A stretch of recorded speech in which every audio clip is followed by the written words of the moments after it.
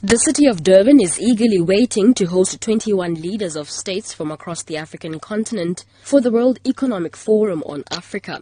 The three-day gathering consists of breakfast sessions and workshops that will provide a platform for entrepreneurs to share their experiences with international counterparts. The meeting is expected to contribute significantly to the province's economy. However, a local trader, Mantombi Ngobo, who has been selling her goods on Durban's beachfront for the last 10 years, has a different view. Ngobo says supporting their families has become difficult because the profit they derive from tourists during international events in Durban is not enough. Business is no longer good for us as it was before. Tourists no longer buy from us as much as they used to. They normally just browse and they are taken by a bus to the market where they buy.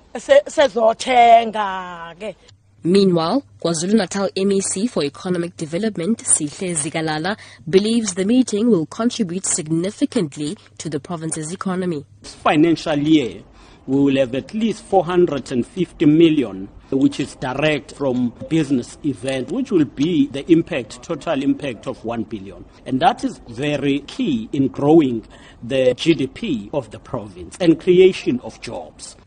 The continent is facing a mixed outlook for economic growth. This year's forecast is expected to be lower than the 5% average of the past decade. This is largely due to the drop in commodity prices and the economic slowdown in China.